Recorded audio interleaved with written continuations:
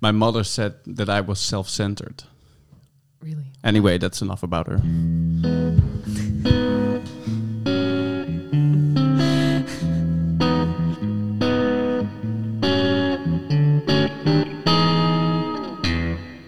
For hip. Pip! Oh, yeah. Welcome back to For Hip. Yes. I am really excited for this one. I feel like I say that every time, but this time it's particularly true because we're going to discuss one of my favorite contemporary directors. Dad, will you do the honors of introducing him? It's Michael Bay. Everybody knows him. Pearl Harbor, gem of a movie. Oh, it's by Paul Thomas Anderson, like you didn't read already. The commonly referred to as PTA. Do we know? I always just call him Paul Thomas Anderson. Personally, I don't call him Paul Anderson because you also have Paul W.S. Anderson, director of... True. What's it called again? This was a bit of a strategic acronym placement because I thought we are going to be saying his name a lot in the next half hour or so. So I figured if we have a shorthand, just it's call him just Paul. Easier for us. But sure, go for Just it. Paul. Paul will be... Yes. We know that you mean Paul Thomas Anderson. Yes. When I say PTA, I mean Paul Thomas Anderson. And he's a very lovely guy. I'm glad we sorted that out. Yes. Very lovely guy. I've written down some things. Yes, I have. You Sorry, it's are been a so long bad weekend. with the fourth wall. Just Oh leave yeah, it there, I don't. Date. And I'm bad at script reading, but that's a big part of it. That's why we have you again. Yes, Paul Thomas Anderson. Everybody knows him. I hope that. But hey, if not, that's okay. We're here to educate you. So this is a really a great, terrific, revered director who barely sets a foot wrong. From the 70s, from California. That's where a lot of his films also take place. Didn't go to film school. Well, did for a brief time, but then fluked out and just instead, like somebody like Quentin Tarantino, really came to rise during the 90s independent film movement. And he was, together with Tarantino, somewhat of a film nerd turned filmmaker. I read somewhere that he left film school because the teacher had said that if you came here to learn about making movies like Terminator 2, then you should leave. And then he wanted to leave. Yeah, there are multiple stories about this. Some will pop up in later on in the show, but hey, I see that somebody had read in. Okay.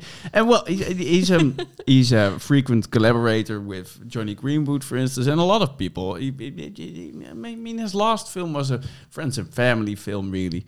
Johnny Greenwood from that's the musician, right? Yeah. He does the soundtracks. Yeah, and I have a theory regarding Paul Thomas Anderson, at least, that you can divide his filmography in two distinct parts. You can, if you do a little bit of film analysis, it's also very easy to pinpoint why these two parts exist. But it's very simple. You have everything up to Punch Drunk Love from 2002, if I'm not mistaken. And then it's There Will Be Blood and everything that follows. Okay. And with Licorice Pizza, there's a little bit of a hybrid. But the main difference is the edit and pace. All of a sudden, with There Will Be Blood, you start off with just an incredibly different pace than what Punch Drunk Love and Magnolia and Boogie Nights and even Hard Eight had. It's all of a sudden everything a little bit slowed down. Huh. Yeah, and Interesting it's a very simple thing, and all of a sudden his films start to get they're still as wacky and wild in a way, but they have their patience about them. You see that in The Master and in Inherent Vice, and you see that in Phantom Thread. You really see it, and with Licorice Pizza for the first time, he went a bit back to the beginning. So that's how I. I'm not sure if I agree, but I'm interested. I need to think about it for a while, but thanks for bringing that up. It's just somehow they're different, and he's a big proponent of Robert Altman.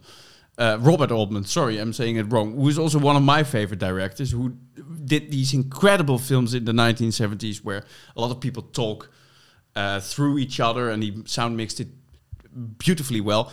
And the best film award of all time is named after Robert Altman, which is the award for an ensemble cast, and that's something that Paul Thomas Anderson also does really well. make these films where all the characters that live in the space of the film seem to also exist out of the film. So they had really a life before the film happened and a life after it, if they survive the end. So that's I think the Good script. You have something to say. I was thinking a bit about how to introduce him, and I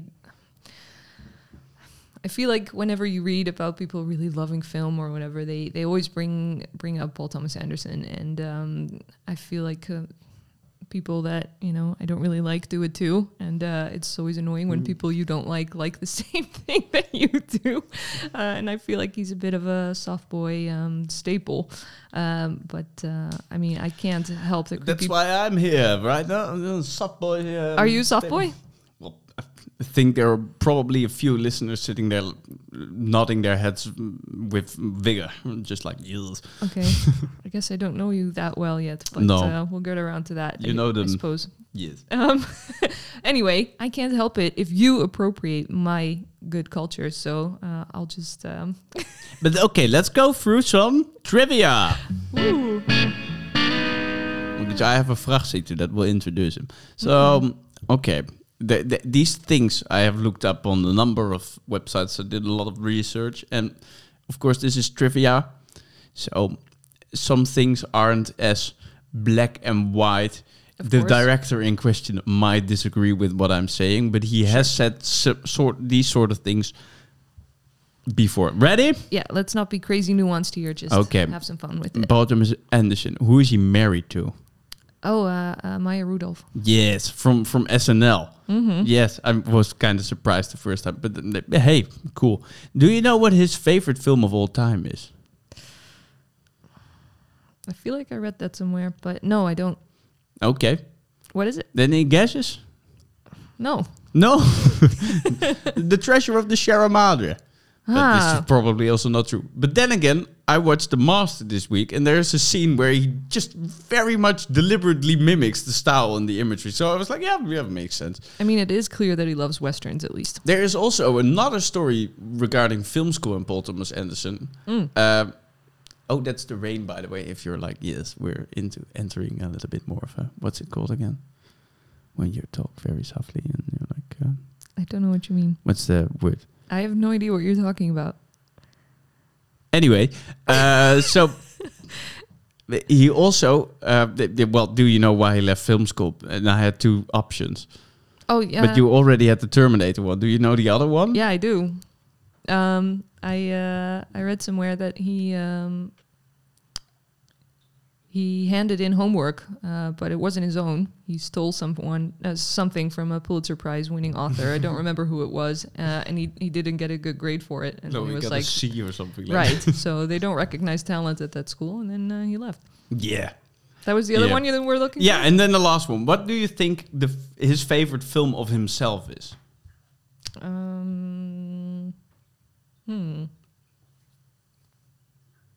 don't know. I hope... I think it's probably Magnolia. It's The Master. So that's why I watched The Master this week, because I was very curious. No, I kind of get why, but he said that it is what it is, and it is quite imperfect for it, but the way we handled it, there's so much of me in there, and then you have Joaquin, and then you have Philip Seymour Hoffman doing the best of the best. It also depends and all the others. When they asked him this question in an interview, maybe it was right after he made The Master, which would make him more inclined. No, it was maybe later on. Okay, and also, I mean, The Master is the first film in 30 years or something that was shot on 65 millimeters. It's like they invested something in it, like financially, but also just they had to do it. At the same time, a lot of people, my friends, always were like, "I don't understand The Master." 65, wasn't it? 70, 65, it's the same deal. Oh, okay. But I didn't know they made 65.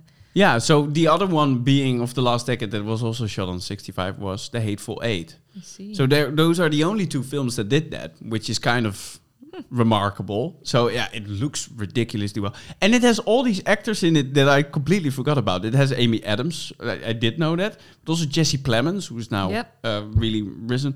Rami Malek. Also forgot about it. And Laura Dern. And with Laura Dern in particular, I was like, why isn't Laura Dern in every Paul Thomas Anderson movie? Because it makes so much sense. I completely agree. They are both really, really good. And they should be working together all the time. Yeah. So but it's Paul really Thomas Anderson, if you're listening, yes. keep casting. Yes. Laura Dern, please. Thank you. Yes. Well, that was my Fragsie questions. We went through them a little bit quicker than... okay. But great. Hey. That leaves us a lot of time to get into the films. Yes. That's good. So we each made a top 3. And what we're going to do is we're going to go through them step by step, film by film, starting at 3. When one of us has a film that the other one has as well, but later on in the top 3, then we wave a hand and we'll wait for the discussion till later. And the first 2 that we'll do, we'll keep a little bit short. And then our favorite films will go in a little bit deeper. And if you have been listening to Verhip since day one, you already know what number 1 for me is going to be. So it's much more interesting to listen to Caroline this time because... I'm just gonna be very repetitive of the delicious, the glorious nature of everything that this. That I don't mean to be rude, but it's extremely unlikely that your listeners A have listened to everything and B have remembered everything you said. So it is totally fine. I say it every week. I think. Well, I have the feeling that I mentioned it last episode. I think I know what it is, but we'll have to see. Well, hey, let's just... Caro, what do you have in the number 3? I chose Punch Drunk Love. To be honest, I couldn't make a top 3 because I really love everything I've seen of him. And I just wanted to, make a bit of a varied... thingamabobby. I like talking about Punch Drunk Love, so that's why it made the top 3. Yeah, with Adam Sandler. With Adam Sandler, yeah. One of the things I really appreciate about Paul Thomas Anderson is that I feel like he is just really good at casting. Obviously he's failed by not incorporating Laura Dern in every film he made, but other than that... She's also too much tied to Lynch. I know, I'm joking. But still, yeah. I'm not serious, but... I am. She could be tied to both, I think. Anyway, I think there was this interview with Paul Thomas Anderson and somebody asked him, like, who would you like to collaborate with next? And he said Adam Sandler, and the reporters all laughed because everybody thinks Adam Sandler is just such a goofball, He was serious, and it works. And also right after Magnolia, which is emotionally like 3 hours of mental... But he handles it really well. Stuff. I think Punch Drunk Love looks amazing. I think it's a very anxious film in a really good way. And I also think it's a really good story about that you have to be yourself because there's a love story there. And it only works if they're like true to what they're actually like feeling. It's a Superman story as well. That's what I like. What do you mean by that? Well, quite literally, there's a conspiracy theory going around that Punch Drunk Love is actually a story about how Superman came to be. Because in the beginning, he has those unbreakable things that he wants to sell. He says unbreakable blackjack or something for a gambling situation, and he breaks it. Right.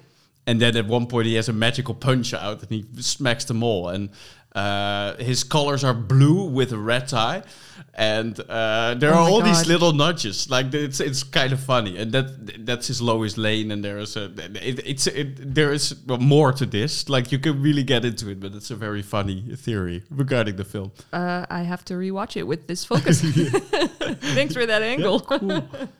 Yeah, I like it too. But I was making pretty much a whole rundown of where Punch Drunk Love would be. And even though I think it's a very good film, it's probably at number 7. It's Fair pretty enough. low up, and I still love it. So it's... that's a good sign. But like I said, it's not really my number 3 either. I can't do this. I don't really like hierarchy in that way. I think they're all different and good in their own ways. I only have a problem with his first film. Yeah, Hard 8. Yeah. Yeah, I get that. Yeah, because the characters are annoying, and that's...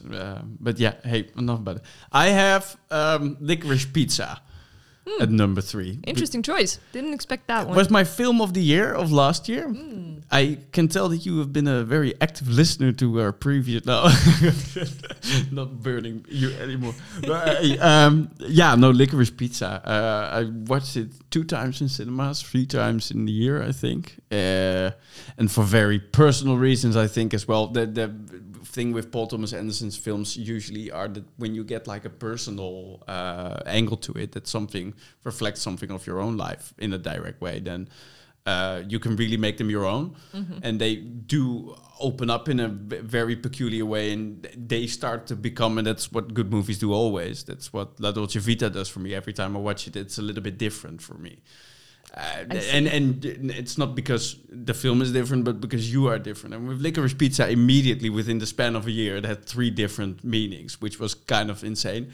It's also, as a critic had written, which I'm very jealous of the sentence, it's one of the few love stories ever made where time is the only thing that is eventually getting them together instead of pulling them apart. And it's lovely in that way. Tom Waits is in it. What's his face again? Sean Connery? Not Sean Connery. Sorry, I had a very little sleep this weekend. A lot of work. What's his face? The director, the one who was married to Madonna. See, why do I know that he was married? Sean Penn. Sean Penn is hilarious. Yep. Yeah. See, it was a Sean, no Connery, but it was a Penn. Excellent. Yeah. And the performances are great off the boards. And I sat down, it was the first film of the year that I saw after the COVID restrictions had been lifted again. And I completely forget that it happened at the end, but I was just like, yeah, nothing's going to top it, I think, this year. That this is phenomenal. And well, it's not his best film, but it's near perfect. It has a little bit more of a swoosh to it than, for instance, Phantom Thread and Inherent Vice had, the films that he made before that. And it came back to his 70s roots, more like Boogie Nights, but at the same time, I remember exiting the cinema and the first time and walking into a professor of mine and discussing it, and I was just like, the virtuosity of this is insane. I mean, I read an interview with Paul Thomas Anderson where he said that he was watching Steven Spielberg's The Post in 2017 and said, I can't wait to come back to this film again and start to unpack it, because all the frames are cluttered with all these people, and it just, the camera does this and goes there, and he was very just awe-inspired with Steven Spielberg's ability to maneuver the camera and do all the blocking. Well, he did some good studies, because look at Licorice Pizza. I mean, it's remarkable. And I agree. And again, a lot of anxiety, especially in that truck scene. I saw it only once, but I remember that. That was all done real, eh? That was all done in camera. Nothing about that was... That's cool. Yeah, and also all done by Alana Haim, who got a trucker's driver's license for this film. Yeah, but she's a cool girl. That's really, really clear. Yeah. I completely agree, and I also think that I read some reviews of some movies in preparation for today, and people keep saying that his films are very strange. Mm-hmm. That to me, I think, is a really weird criticism, because I feel like they're pretty relatable. There's like stuff happening in there that if, have some feelings, then, you can just kind of connect to the material. To me, it isn't strange at all, really. Yeah. Maybe that's not what I forgot that I've written down this, but actually in response to that, but his films often feel like celluloid dreams with the rough edges of messy realities. Mm-hmm. That's pretty much what his films always have. So his characters are all over the place and completely scattered, but at the same time, they have this... Sorry to bring him up again, especially with Licorice Pizza. This Fellini-esque love of life and done through celluloid dreaming. I mean, because sorry, I'm not. Yeah, you don't like the Fellini comparison. No, that's not it. I'm also just not very eloquent today. But I feel like because he's so technically. Great that he can have like these really chaotic characters, because they're kind of contained by this style somehow. I don't know. I think I know what you mean. I don't agree about that being a Fellini thing. Oh no, it's as well. It's in part. It's mainly his own thing, and Oldman does it as well. But I mean, with Fellini, for me, it's like a scholarly thing, an academic thing that I refer to. Sure, I did film studies, but yes, but for me, like I would, Date as the film scholar would do that. Yes, I'm glad we found something to disagree about today. One of the best soundtracks of last year, great to listen to. Nina Simone, and then at the end Taj Mahal, and it's awesome. And only one track by Johnny Greenwood. Okay, what do we have on number 2? Number 2. Number 2. Oh. That's a good question. I guess I'll go with There Will Be Blood. You had it in the script as well. I was almost gonna say it but hey, tell us all about it. I remember seeing it when it came out, and I saw it twice in the theater. I don't do that often. I know you do that when you love something, but I often make my peace with seeing it again at home at some point. Anyway, I just wanted to go back and see it again. I don't know what to say. Different pace already from Punch Drunk Love. If you just finished Punch Drunk Love, if you would go chronologically through his filmography, then you started with There Will Be Blood. And whereas Punch Drunk Love starts off with a car crash and all weird kind of sounds, then There Will Be Blood just starts off with these very screechy violins, the first collaboration with Johnny Greenwood. But the first part of the film... And then it's 20 minutes of no dialogue. Yeah, but it also starts off very violent, really, because you have the whole incident with the thing, and I'm not spoiling anything. No. But I see a parallel here more than a difference. There are parallels, definitely. Yeah. But the tone and the feeling, all of a sudden, with his first films, it's a lot of Martin Scorsese in there, especially Boogie Nights, which we'll Boogie Nights we'll get to, because that's really Scorsese all over. And then all of a sudden, with those kind of films later on, it becomes haptic in a very different sense. And that you're like, all of a sudden, you breathe the dust in and you feel the oil almost on your skin. That's how There Will Be Blood starts. And it's awesome. And 20 minutes without dialogue. I think it's 20 minutes or 15 minutes or something. It's awesome. It's just a silent movie. Yeah. And you get to know everything of backstory that you need to know without anybody explaining it to you. I'm also a sucker for stories that have a protagonist that you don't actually really like. And I mean, I do kind of like him because he's just so... God darn adorable. Yeah, what a cute little man. He's so intense, and it's just... I have a plot of land and I will drink your milkshake. I mean, it's a complete caricature, but I still buy it, and I think that's impressive. I love it. I also love Paul Dano in this one. That's another Paul Dano big thing for me. And we're talking, of course, about Daniel Day-Lewis, who is... I just said he, name? Like everyone knows Daniel who I'm talking about. Plainview, and he really went into his role and apparently spoke with the accent that he had developed for this film. Yeah, which, if I do it, it's more like Sean Connery, and in fact it was Sean. But it was complete method acting, right? I think he just lived like that for a little while. Your milkshake. Yeah, it's cool. Very, very good. Very good. But for instance, not as good as No Country for Old Men from that year. And also not, because remember this. Roger Ebert wrote that, What? The exact same thing. He said, it's not perfect. It's No Country for Old Men. Yeah. But I disagree. I saw them both in the same week. And this is the one I chose to see again that week. But I mean, I also love No Country for Old Men, so I mean, I don't even really want to make this comparison. But what a proof! But remember, 2007 is like a weird year in cinema's history where the Western had three exquisite entries into the genre. So this one, No Country for Old Men, which is better, and The Assassination of Jesse James by the Coward Robert Ford, which is awesome, and it's the longest title. But it's awesome, and nobody talks about that one. But go see all three of them and decide upon yourself, because it's very hard to decide between these three. Whether it's all good, yeah. Anyway, I don't have that much more to say about it, but I am very curious about your 1 and 2. My number 2, a lot of people will know this already, I think. We have discussed this as well before on the podcast in a previous episode. I think on fashion. No, not on fashion, or on couples that you wanted. I think it's episode number 2. So it has to in be the history. It's Phantom Thread. Yeah. Fashion and couples. Yes. That's a good tagline. Let's listen to some music.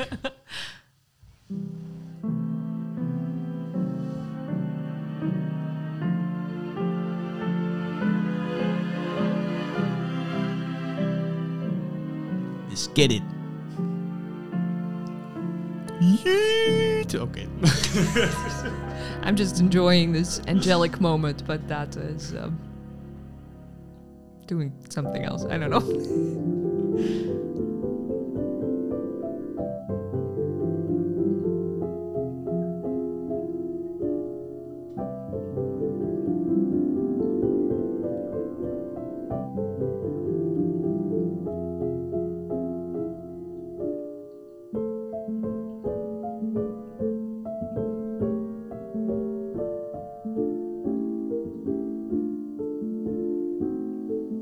Yes. The reason why I'm not even talking that much is because we have discussed this in a previous rendition of the show in Dutch. But so if you really want to listen to that, go and listen to that. I'm going to talk about the score now, just about the score. How about that? Okay. So I just wanted to say that I think this is so sweet, but also so ominous, and that's really strange piece of music. It's cool, right? It's very good. Yeah. Oh, and well, there I have a summary of the film again. I mean, what was it Mark Kermode wrote? It was like a rose, a beautiful rose with a poisoned needle on the side. Thorn. Needle? Thorn. Hoppa. That's the word I'm going for. Yeah, Johnny Greenwood is awesome. I mean, he started off, when he started off composing, he was influenced by Penderecki, whose music you know from The Shining, if you've seen it, who is a micropolyphone tonalist or whatever the term is. And his idea is actually very much influenced by the avant-garde being in the now, all happening in the now. So if you listen to a composition by his, actually the composer prefers you not to listen to a recording, because he wants the sounds to bounce in the room. So Johnny Greenwood, coming from Radiohead, brings his studio knowledge also to this. Not only does he start working on how can I record those bounces in the room and how can I do them with violins and everything, but at some point he got also the request by Paul Thomas Anderson, hey, we need something more classical, we need something that has genuine romance, and we need something to not sound niche or funny or anything. It needs to sound convincing. And he walks on this tightrope with a balancing act between all those factors, doing also some very avant-garde stuff in there. And you could hear it only in the way the piano was recorded. I mean, all his recording as well. The studio is also an instrument, and I'm getting goosebumps as I'm talking about it. It's awesome. It's film composition of the highest order. Phantom Thread. Data just rolled up his sleeves, and I can actually corroborate this. It's true. Yeah, it's so good, and I listen to this quite often. And I mean, if you then hear the soundtrack for Spencer, I mean, he wouldn't have pulled off Spencer in the way he did, which is pretty much maybe even better in some ways. But had it not been for the step in between, which was Phantom Thread, and you were never really here came after, and then you were really, your mind boggles. But that's a Johnny Greenwood rant, because Johnny Greenwood is very important to Paul Thomas Anderson films, and he's very deserving of a rant. Oh yeah, and this film has some of the funniest quotes ever. Give me one. Well, it's what's her name again? Okay,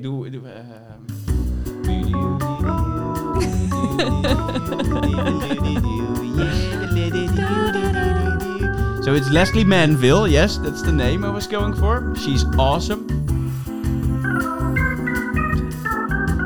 And then she says, I don't like to hear you talking because it hurts my ears. And that's yeah, she's the person running the business and his household. And yes, the very bug up her butt lady. No, she's just cool. Okay, very cool. Yeah, she's the best thing about the film. And you have Vicky Krieps and Daniel Day-Lewis, and they're all good. But Leslie Manville, I mean, you know, the technique that Paul Thomas Anderson quite often uses is influenced by Silence of the Lambs and about Jonathan Demme, that you just put a camera right up in the face and the character just looks off camera. It's not straight into it, but at least we are looking right to the character. Mm-hmm. And then you see this big close-up. And the close-ups on Leslie Manville in that film, in that style, just, I mean, they're telling and they're big and wow, Leslie Manville. I do think there's a lot of surprising things in this movie, because I remember reading about it for the first time, and I love fashion, and I might make like big ball gowns for a hobby. I'm really bad at it, but it's what I love to do. And I really like Daniel Day-Lewis. So when I read that there was going to be this movie starring Daniel Day-Lewis as like a haute-couture designer or whatever, and then directed by Paul Thomas Anderson, I was so happy. But what I didn't expect was which elements I would like most about, which turned out to be actually Vicky Krieps. Is that how you say that? She's from Belgium, I think. Luxembourg. Luxembourg. Okay. Yeah. And it's kind of a daunting task to act opposite Daniel Day-Lewis, but it's just she's not acting; she's just there. No, everything's real about it. It's beautiful. Oh, and if you haven't seen it, just go see it. Now that I'm talking about it, I know that now we're getting almost into fight, but that's just a model of perfection. A film like Phantom Thread, that's right on the money. It's on Prime Video. I agree, and I don't mind you saying that at all. Cool. Go for it. Script. Yeah, we were doing number 2. Yes. 4 cents on number 2, it says. Okay, so tell me about your favorite. Well, let's do it the other way around. Tell me about your favorite, Caroline. My favorite Paul Thomas Anderson film in the world. Again, I can't choose one, but I want to talk about Boogie Nights. Ooh. And what I love about it, for example, is the opening scene, and it starts like this.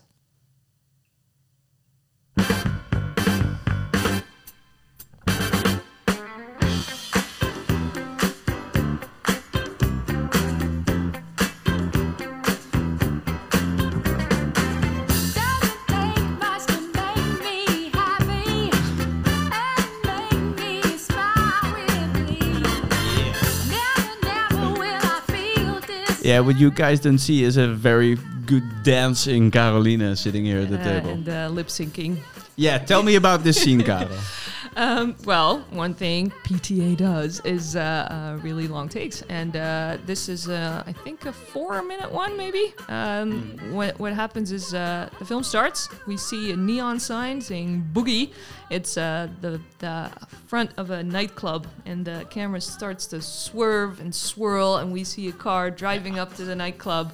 And Burt Reynolds comes out. That's a good surprise. Yeah. Louis Guzman is in front of his own club, and he welcomes in with much gusto, him and Julianne Moore. And they walk in, and they have a little talk, and, a lot happens. They're directed to their table, and then Heather Graham rolls by because she plays Roller Girl, a girl who never takes off her roller skates, and she's on the dance floor. And all the while, this song is playing, and Don Cheadle talks about his cowboy costume. And then, slowly we swerve around to Mark Wahlberg, who is collecting some plates and whatever because he's a dishwasher at the nightclub.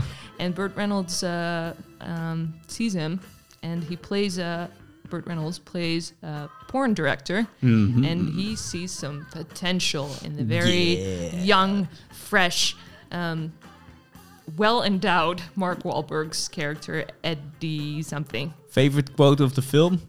Go for it. It's my big dick, and I got to decide what to do with it. Yeah, that's way up there. Yeah.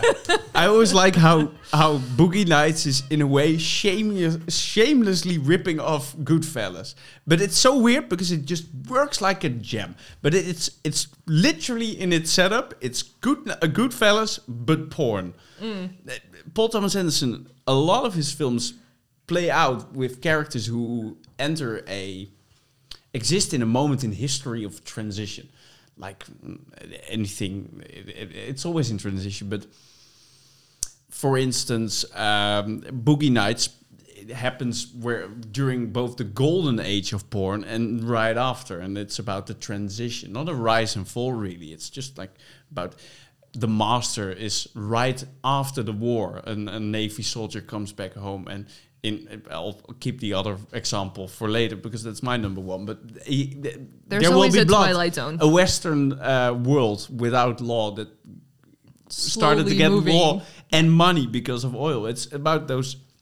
So Boogie Nights follows Goodfellas in that you have the 70s where the golden age is, and then the 80s start, and Coke and everything, and it starts to go haywire, and then the style of the film starts to follow it, and the set piece in Martin Scorsese's film with the helicopter and the saws, that's pretty much mimicked in tone, at least, with the weird fireworks scene and stuff like. You can really lay a parallel, but I mean, and even though it's shamelessly ripping it off, I mean, even the closing shot of Boogie Nights is Raging Bull.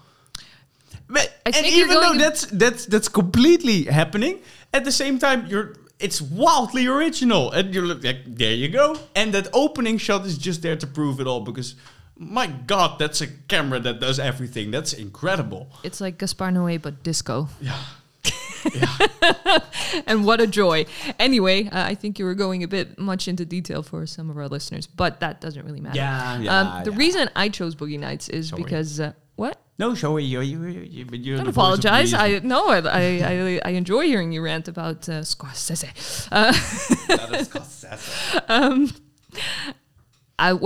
For one, I love disco, and the late 70s, early 80s is just an era that I adore, and he just makes it look so good, and I love being there. I also think it's extremely impressive to make a movie about porn that is so unsexy. Like, there's a bunch of sex scenes in there, but yeah, I mean, it does nothing for me. Maybe that's me, but I just feel like the characters are also complicated and also a bit tragic, that you don't want to be there. That's maybe my only criticism of the film. I feel like it makes sex workers look like stereotypically unhappy and troubled, which I think is a bit unfair. But for the story it works, I guess, because it's a drama after all. This is my second to least favorite Paul Thomas Anderson film, and I love it. I like how we never choose the same thing. Yeah, no, really. But with Boogie Nights, I mean, the better stuff comes later for me. But yeah, no, Boogie Nights is really good, and it's really funny. And Julianne Moore in particular is mind blowing. I don't think I've ever seen her as good as in Boogie Nights. But I still have a lot of Julianne Moore to see again. So she plays a more senior character, and obviously not senior, because in '97 she was, I don't know, in her 30s maybe, but senior in the sense that she kind of plays a mom for a lot of the people in the film. You wanna be my baby? She takes care of people, and at the same time she has to be like really seductive and stuff, because she's also an adult film actress, and that combination, and also like how that plays out in her face, and there's like this whole storyline about her losing custody of her kid and stuff. There is a lot in that part, and I think she does it amazingly. That's for me the problem with Boogie Nights, and in parts also with Magnolia. It's almost just like, take a chill pill. It's with Magnolia. It coming works. From you, that's With Boogie Nights, with Boogie Nights, it's a complete mayhem as well, and it's very, very enjoyable. At some point, I did start maybe a little bit watching the clock, and I don't know if it's. I have seen it only once, so I'm completely open to some Paul Thomas. I've told you before, they always do something different to me. So that's very much not me. I also, what I like about these ensemble stories, when done well, you can kind of see how all these people ended up together, and how you need to be like compatible in your dysfunction or something to become like this fucked up family that Boogie Nights shows us.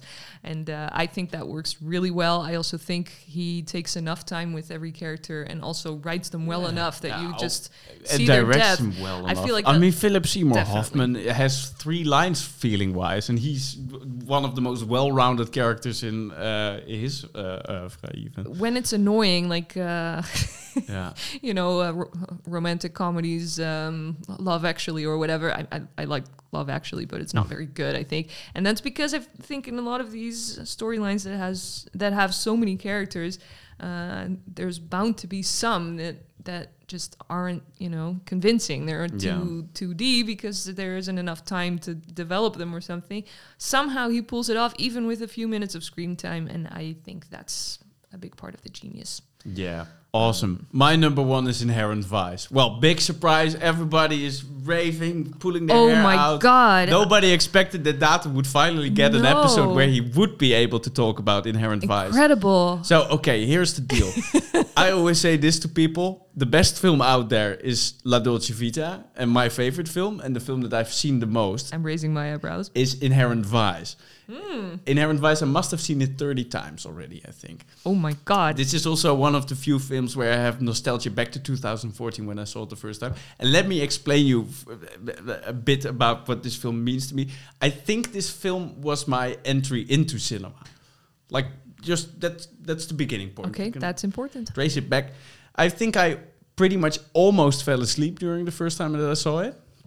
As well, because it's such a weird story. So it's even weirder that I started to love it even more. But it came out and I didn't know anything about film, really. Had you read the book before? No, I have in the meanwhile. And it's also one of my favorite books of all time. So I tend to think of this as sort of the story of my life, which is about a hippie private detective in 1970s LA. Again, a period of transition because he is a hippie coming from that community, but Charles Manson just has happened. So the public opinion starts to shift. There's a lot of paranoia coming in. In the book, there is one description of what happens to LA at the time, which the film perfectly mimics almost in tone. And it's that Doc Sportello, who is played by Joaquin in the film, sits in the back of the car and thinks about all the concerts that he has been to, all the big festivals of the late 60s, where all those people came together and enjoyed the same moment and the same music. And he looks out of his car window and sees a room where 3 people are all wearing headphones and all listen to other music, dancing in a different way. And how fucking weird is that? That's pretty much his deal. And a very apt description of a postmodern paranoid society, which has just been... Also, well, drugs start to get out of hand. Everything is on the fringe of falling, and everything is covered at night within this fog in LA. And there's a mystery in the fog. It's almost Stephen King-esque, but not with monsters. Isn't the mystery just boatloads of LSD? No. Just wondering. But weed, a lot of weed. And that's so the story is it's pretty much if you've seen Raymond Chandler's work on film, you have The Big Sleep, which was the first film that had a film noir, which had a deliberately incomprehensible plot. That was translated by Robert Altman, there we have him again, to The Long Goodbye in the 70s. You get The Big Lebowski later on, which is really the first slacker noir, as they call it. And this is also a slacker noir, which follows The Big Lebowski and improves on it. And it's really based on Thomas Pynchon's work in the sense that even though Paul Thomas Anderson really knows dialogue and everything, he chose to not do any of his own dialogue and instead just copy pretty much the book. But if you copy it in full, then it would be unworkable. And Thomas Pynchon is falling back on last time's episode, is an author who is notoriously hard to adapt to film. And this is pretty much the first, I think this is the first film adaptation of Pynchon's work. And it's beautiful. I, for one, was grateful for it because I remember trying to read Inherent Vice before my English was ready, basically. And I got confused. And I just let it go for a while. Somebody gave it to me for my birthday. And I was like, okay, I'll circle back to this. Maybe if I get a little bit more proficient. And then the movie came out and it was like... Oh, that was what was happening. Like, I now understand the spatial relations in this scene. Yeah, it's a spatial. Yeah, but that's also where you're reading it as well. There's one scene with LSD where I ended up a bit high after reading it. That's the effect that the prose has. But this film does something similar. I mean, it's a deliberately incomprehensible plot. It doesn't have a high grade on IMDb, for instance. Some critics liked it, some didn't. It's very divisive, and I just love it to bits. I think it is really one of the most spectacular pieces of filmmaking out there. It has won the Robert Altman Award. There we have him again. Again, also the best award of film out there, and it truly deservedly so, because in the beginning, for instance, you have one scene where Doc calls his Aunt Reed. And she picks up the phone, and you get just one phone conversation, and that's all you get to see of her. And I love Anne Reid. I can tell you whole stories about Anne Reid just from that one scene where she's trying to correct her makeup because she's totally fucked up again, as she says so. I remember very little, but I remember that. That's what I mean. I've seen it twice when it came out, and I don't really have a memory. So, I mean, that's the problem, not the film. Go see this one if you haven't yet. But Joaquin is... Joaquin Phoenix is at his most sweet in the sense. It's really... when I saw Come On, Come On. That's the type of sweetness that you get, but at the same time, he's mentally all over the place with all the weed that he's smoking. And it is, bar none, Josh Brolin's best film performance so far, I also think. I mean, he is comically you so prepared good. a little clip for us. Choto, Kinichiro, Dozo, Moto Panakeku, Moto Panakeku, Moto Panakeku. Hai, hai, hai. Pancakes aren't quite as good as my mother's, but what I really go for here is the respect. Respect.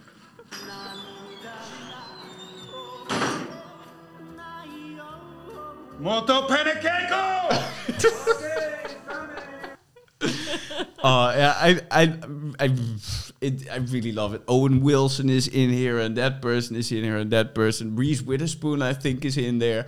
Yeah, she is. Why do I say I think? I know this film from like the back of my hand. It's and Josh Brolin, who you just heard, plays also a character who is on the fringe of a changing time, because he used to be a Renaissance cop with that shit evil twinkle in his eyes that says civil rights violations. That's also quite, but. And he has lost some respect within the department. That's his. He has this quiet melancholy that he expresses through these wild outbursts, and that's why he also goes to this Japanese restaurant for the pancakes and the respect, mainly because he doesn't get that at the office anymore. It's chock full of really good characters. I think we can say that much. What I really like about it, and also like about the book, is that I think we are just kind of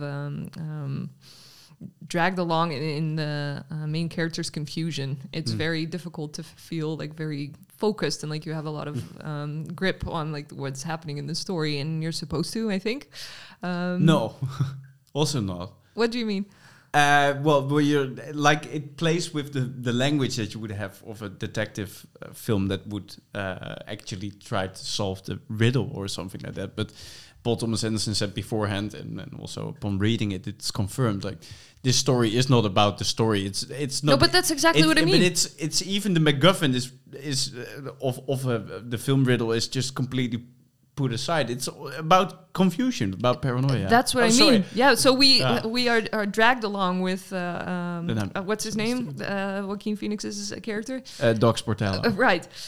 With Doc's complete confusion. So every scene he's like, oh, what's happening now? What's happening next? I don't understand this. And that happens to you as a viewer as well, just exactly because of the way that it's made. And I think that's really, really fun. Yeah, that's why it's also maybe the first time it's not the most rewarding watch. I get how this is a tough movie to get into. I think people who don't like David Lynch probably also don't like this, because they struggle to have something that doesn't have a point or like hold their hand all the way through it, you know?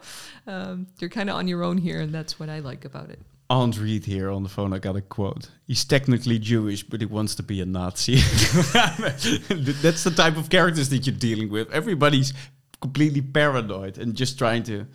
Yeah, but it's painted red. Ain't that worth something? And, what to you is what really makes... Godzilla said to Mothra, let's go eat someplace. That's one of my favorite ones out there. Oh, that's very good. Yeah. What really makes this movie work for you more than any of the other ones?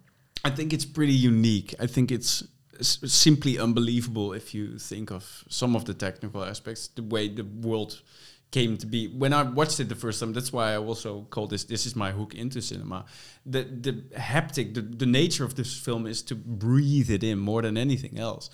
So that kind of experience that you could touch the wallpapers and some of the shots where Bigfoot Bjornsson is sitting in his suburban home on the phone doing a prank call to Doc. But if you just look at the shot without even realizing all the laughter and humor and everything, just the shot, just for like a minute of film time, that room the production design is awesome. So all these things just gel, just work.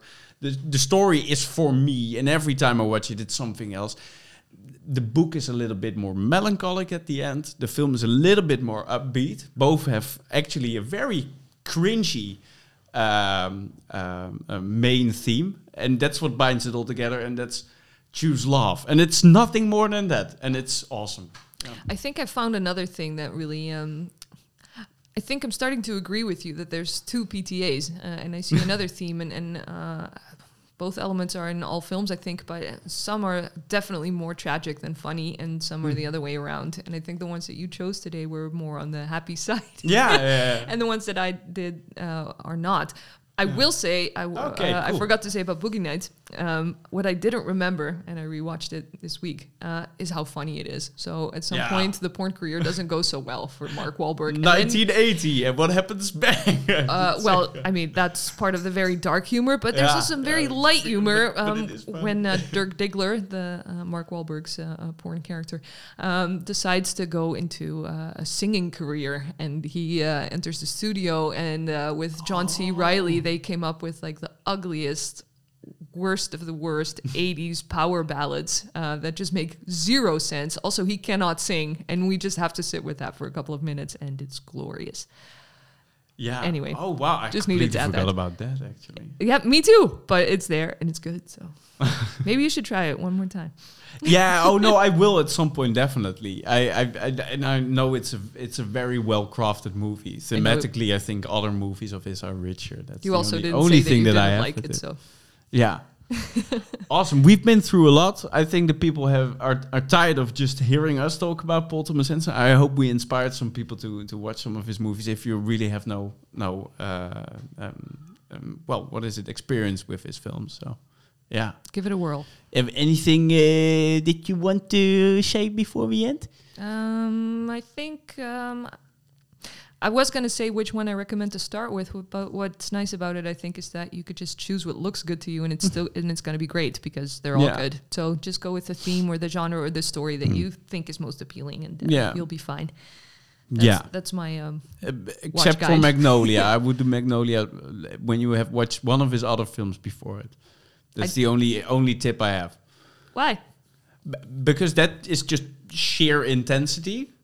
So if you see that and you're scared away, then you are scared away of all the other good films that are slower in pace and have the beautiful music of like Phantom Thread had before. So I'm just to be sure, I would do any of his other films. And Magnolia, you can already do it number 2. But do you know how I got into Paul Thomas Anderson? Magnolia. I was, I think, about 15 years old, and my parents wouldn't really let me watch TV late at night, which is fair because at some point you have to go to bed. They went to bed, and for some reason, the Dutch channels were showing Magnolia starting at like 12 at night, and it's a 3-hour movie, and it went on to 3 o'clock. I somehow really started to get into films. I knew I wanted to see this. This was kind of before the time where you could download whatever you wanted, whenever you wanted, or, you know, stream it.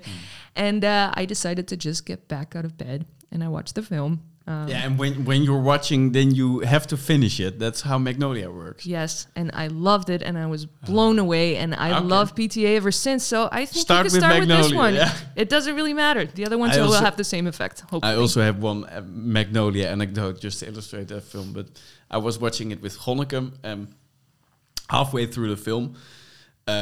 Somebody knocked on our door, and my roommates were starting to make a lot of noise. I think one of my roommates was still in a study association, so sometimes when I would open the kitchen, which is very small, there would be 10 girls all of a sudden. Just like bang, like what? Why are you also all in the kitchen? That's not handy. Get out. But yeah, so we had to pause the plaque of the house. We had to pause the film, and I remember something happening, and Gonneke and I actually flipped out to each other. We were both completely grumpy. And that's what happens to you halfway through the film, at least for me. I got really grumpy. Not because the film was stopped, just also the fact that the film got into this weird mind space. And you had to finish it. So. Yeah. I mean, some of them are really heavy. But we snapped. We snapped at each other, and then we laughed. And we were like, damn, we're grumpy, right? Why are we so on edge? Cool. Anyway, Cool. Okay, end of the year is approaching. Keep in touch. Send your best film appreciations. Do your thing. Maybe there's a live show coming up. Who knows? Maybe there's some other for hip stuff in the new year that will all become revealed very soon. But hey, thanks for listening this week again. Thank you very much for listening to us rant.